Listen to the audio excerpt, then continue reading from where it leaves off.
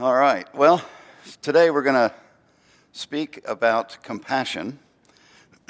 Last week, remember, we were into Colossians chapter 3, verses 1 through 14. I want to reread 12 to 14. It says, "Put on then as God's chosen ones, holy and beloved, compassionate hearts, kindness, humility, meekness, and patience, bearing with one another. If one has a complaint against another, forgiving each other as the Lord has forgiven you, so you also must forgive. And above all these, put on love, which binds everything together in perfect harmony." And remember last week, we had this chart up that Pastor Tim put up there, that because we are God's chosen people, holy and beloved, that we are to put on those 7 things. Well, 6, and then the belt of love that ties it all together. And it doesn't really matter whether you believe it or not. It doesn't make it untrue just because you don't believe it. It just means you don't get to experience it. So we want to start with the first one on this list of compassion.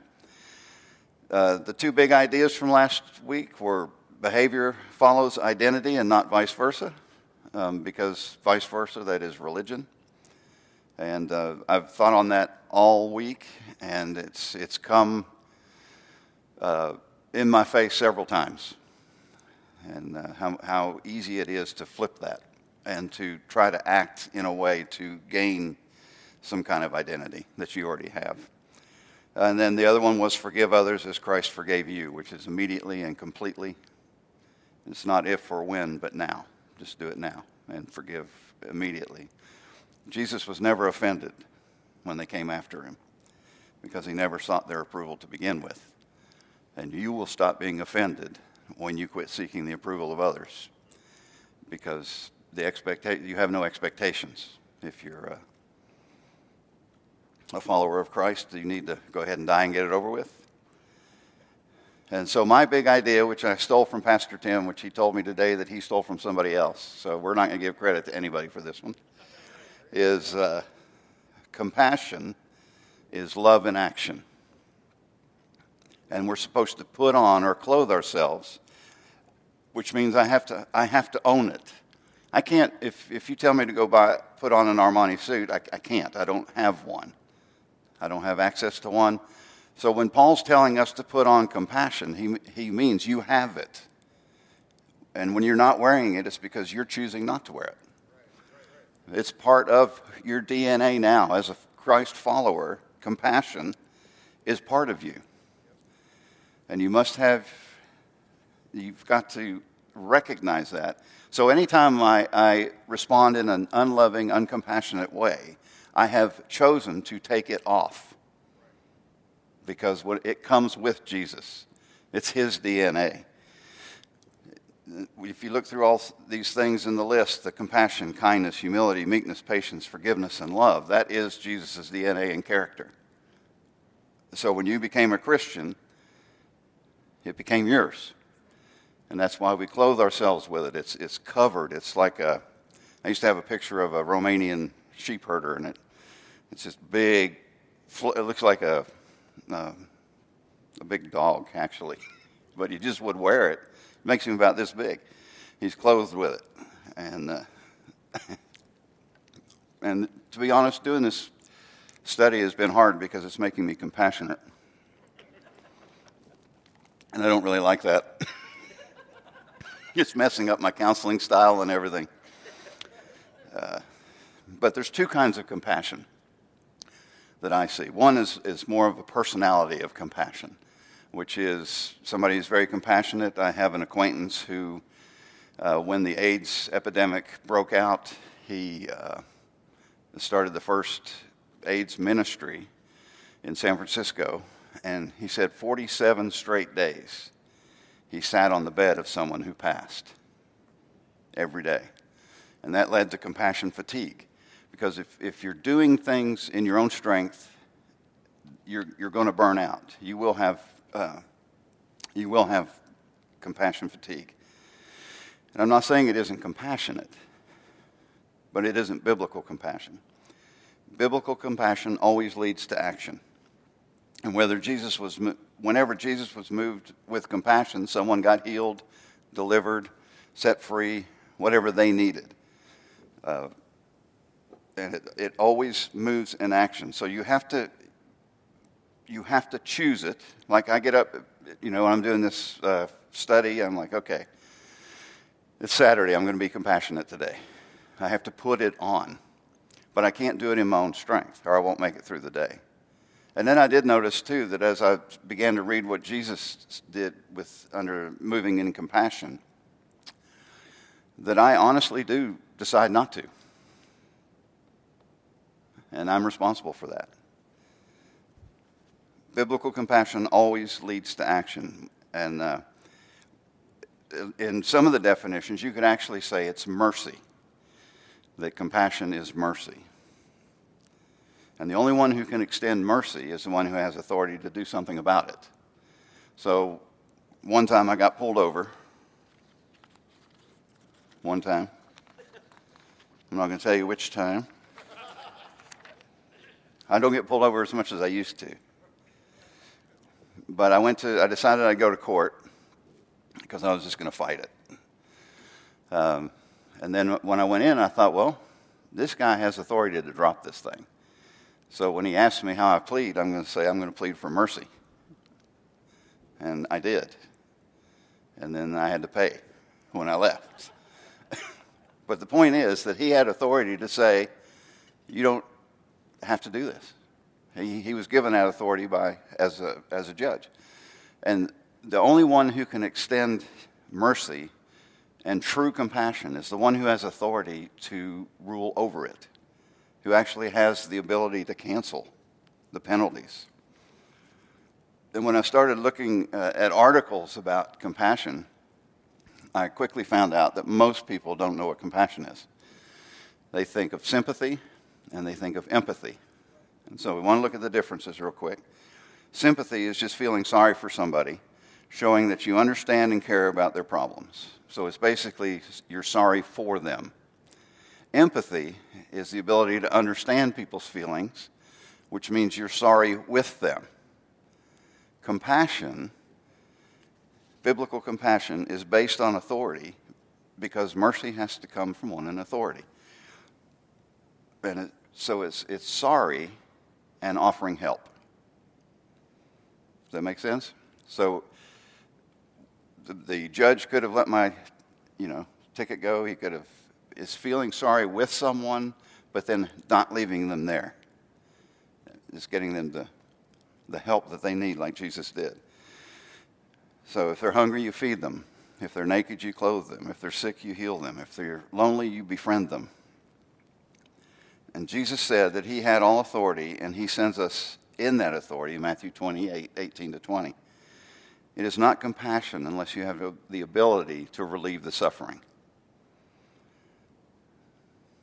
The one that God has the most compassion on in my life is me. When I was 25, I came to him and said, you need to save me, or I probably won't make 30. And Pastor Carol probably remembers those days. I had more hair. Yes, so did he. There, go back.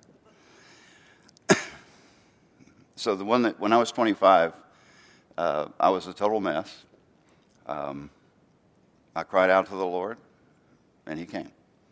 And he had compassion on me, put me on a path, and it switched my whole life. It's never been the same since, which is good for everybody. And he not only put me on a path, he gave me the power to change and walk that path. I must have been traumatized up here one time in the pulpit, because every time I get around this pulpit, I start sweating. I think so. I've been here for 8 weeks around here. I haven't sweated one time till today. Joy in your living room. So Jesus, he had all authority. It's not compassion unless you can relieve the suffering, which Jesus does. And he is the only one who could relieve my suffering. He's the only one who can relieve your suffering. And he has the authority to do it. So I want to look at some scriptures where Jesus did it. Starting in Matthew 20:35 34. It's the two blind men who came and Jesus said, "What do you want?" And in verse 34, Jesus had compassion and touched their eyes. And immediately their eyes received sight and they followed him, which I would think would be a natural response to just having your eyesight given back. In Mark 1, 40 and 42. Now a leper came to him, imploring him, kneeling down to him and saying to him, "If you are willing, you can make me clean." Then Jesus, moved with compassion, stretched out his hand and touched him and said to him, "I am willing, be cleansed." As soon as he had spoken, immediately the leprosy left him and he was cleansed. Mark 6:34. And Jesus, when he came out, saw a great multitude and was moved with compassion for them, because they were like sheep, not having a shepherd. So he began to teach them many things. Matthew 9. I know these are a lot, but you can look them up. 9:35 to 38. When Jesus went about all the cities and villages, teaching in their synagogues, preaching the gospel of the kingdom, and healing every sickness and every disease among the people. But when he saw the multitudes, he was moved with compassion for them, because they were weary and scattered like sheep having no shepherd. Then he said to his disciples, "The harvest truly is plentiful, but the laborers are few. Therefore, pray the Lord of the harvest to send out laborers into the harvest." And then, of course, Mark 8, feeding the 4,000. "I have compassion on the multitude, because they have now continued with me for 3 days and nothing to eat." So there's a pattern with this. That compassion is always about the other person, and it's about alleviating the pain. And Jesus was always looking at things from a kingdom perspective. So he would usher in the kingdom. We've heard it prayed here many times, your will be done on earth as it is in heaven. Jesus would always look at it as a kingdom movement, and he would look at them and know that in the kingdom they didn't have to be this way, that they could have their sight, they could be well, they could eat. And I also noticed another thing while reading it. Not one time did Jesus go out looking for somebody to be compassionate to. They always came to him. You won't have to go looking for somebody to be compassionate to. They will come to you. Jesus said, "Lift me up and I'll draw men unto you."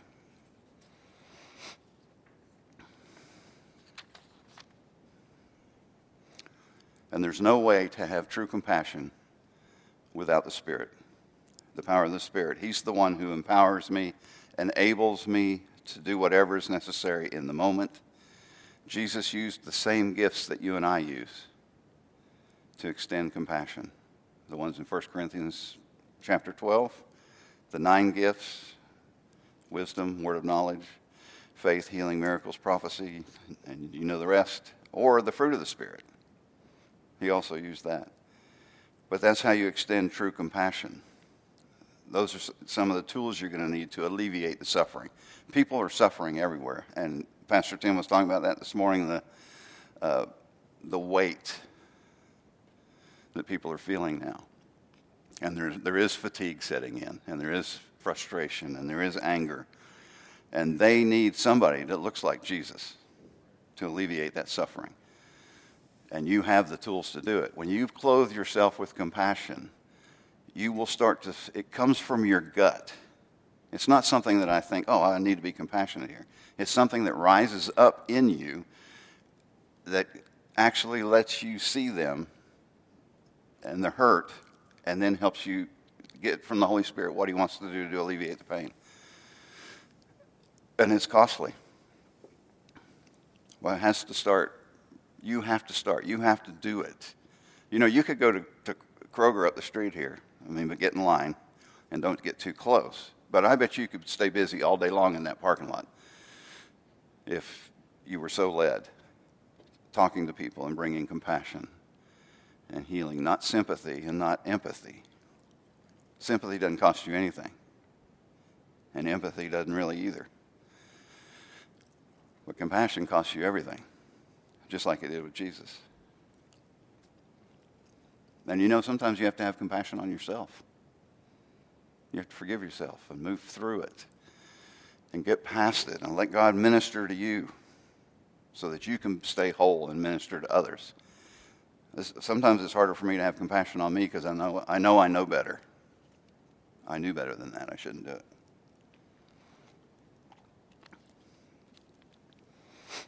I'm probably harder on me than anybody, and I'm sure you're harder on yourself than anybody as well. So give yourself a break, because none of us deserve what we get. I mean, we deserve to die. That's about the extent of what we are deserving. So anything other than that is why we put on compassion, because it comes deep from your gut, and it's sometimes translated pity and mercy, but it's not like having pity. Every time I think of a Russian word for it, which is kind of funny, but I don't want to say it wrong because somebody will catch me. But it comes in here. The Holy Spirit rises up in you. The life that He gives you. How far can I go without causing too many problems? And Paul is telling us that we need to choose to put on compassion. Because if you don't, you will become hard-hearted, calloused, insensitive. And I have been and can be insensitive pretty quickly and pretty easily. And just remember that compassion is love in action.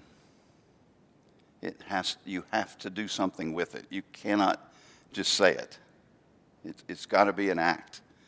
It's got to have feet and hands to it and a cost. And if you do that, the Holy Spirit will begin to show you things in people that need to be ministered to, need healing.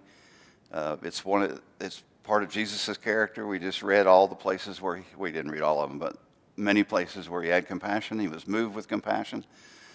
And if you'll notice, when He was moved with compassion, it was after He had been doing stuff. And then He saw their condition, the multitudes. He's like, they've been with me 3 days. They have nothing to eat. Jesus never once had compassion fatigue. He had fatigue because he went and it says he would get tired and withdraw to pray, but he never got tired of doing the right thing for people and meeting the needs and stopping the cycle of hurt and pain and suffering that people go through. And I think it's so easy to be in a nice church like this with great people and to dull down your sensitivity to things outside of here.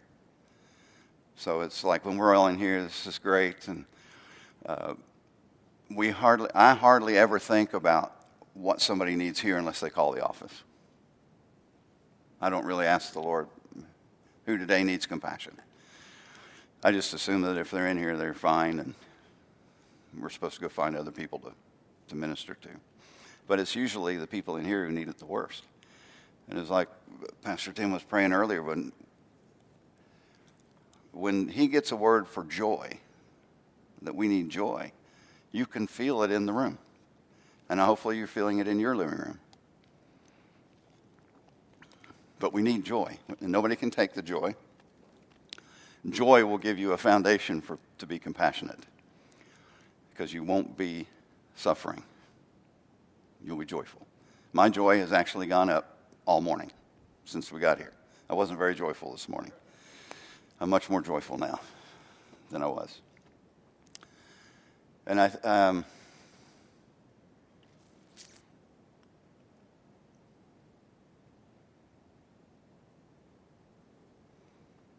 was just been thinking about the amount of compassion I've received in my life, either through people or through God Himself, or things that I don't know, that since I've been studying it, I've gotten really too soft, actually.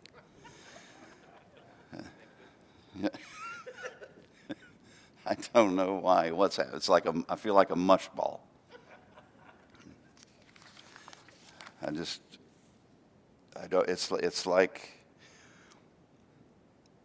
It's like being in a 3D card. Like I'm not just reading about it, I'm experiencing it.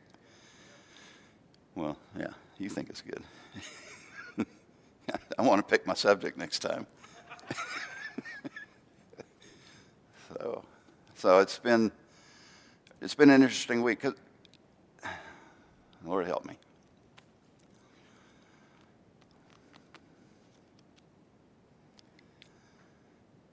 We don't want to leave the world the way it is. We don't want to just say important, smart things and not affect every little city in this area, every people in every store, in everything. I remember a couple years ago, well, it's been plenty now, I think it was before we went to Ukraine. I had been meditating on the Lord and His goodness and all of that, and I thought, I want to experience so much of His presence that I can't stand it, and then just a little more.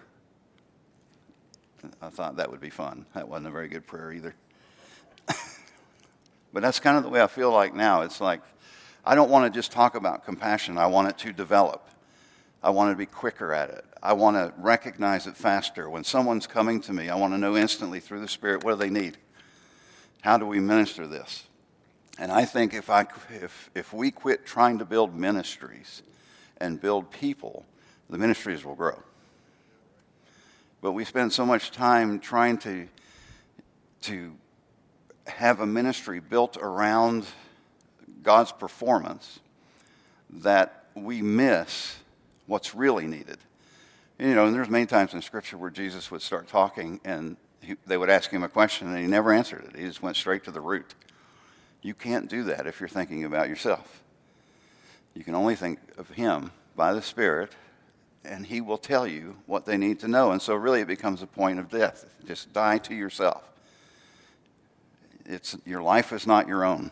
My plans don't matter to me. They shouldn't.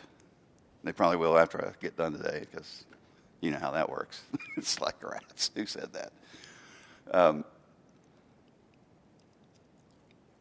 But if you truly believe that you are beloved, chosen, and holy, you have no option but to be compassionate, because those are the DNA of that chart. Compassion being the first one, and in the next few weeks we'll go through the others. So I've kind of rambled on. I don't think I fully understand what compassion is yet. I feel it more than I have. Don't know that I want to understand it, but I'm probably going to have to. And so Ruth, you're off the hook, because I do have the authority to show mercy. No, I hope you know I'm kidding, but I'm not sure I do know. I bet by the time we get through this series, if everyone applies themselves to all these areas, I think we'll all be different, because there's a lot of talk about coming back and getting back to normal, and we don't want that. We don't want to go back to what we were. That's no good. I think this whole season has just identified all of our areas. I know it has for me. I'm not able to distract myself, so I have to deal with what I see in the mirror, which is where the problem always is. And the same way with compassion. I now can see better because I can't distract myself, and I'm starting to look for it. So let me pray.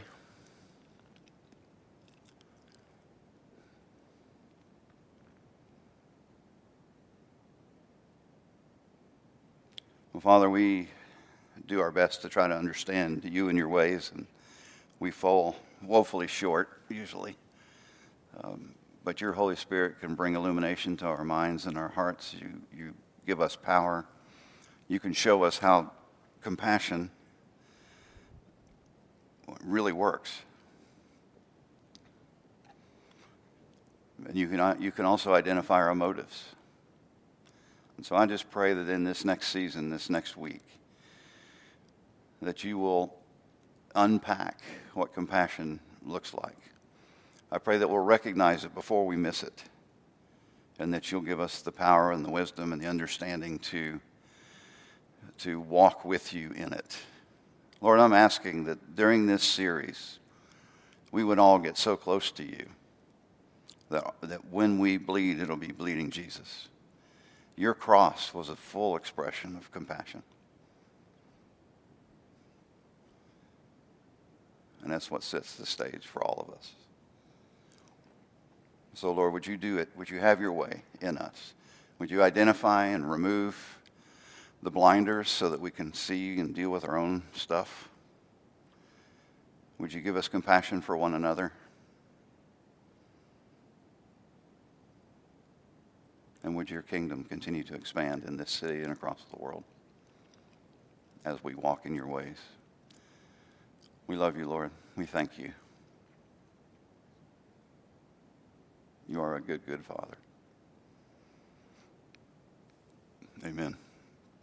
We have 2 questions I think are going to be up here that you talk with each other at home as family or with friends, just to discuss the differences between sympathy, empathy, and compassion. And the other is, what would it look like if you always responded to your friends and family in compassion? What would that look like at your house? And I have a feeling I know, but they're easy. They're good questions to get you talking. So God bless you. Be blessed as you go out this week, blessed in the field and blessed in the city, and be a blessing to everyone else as well. Amen.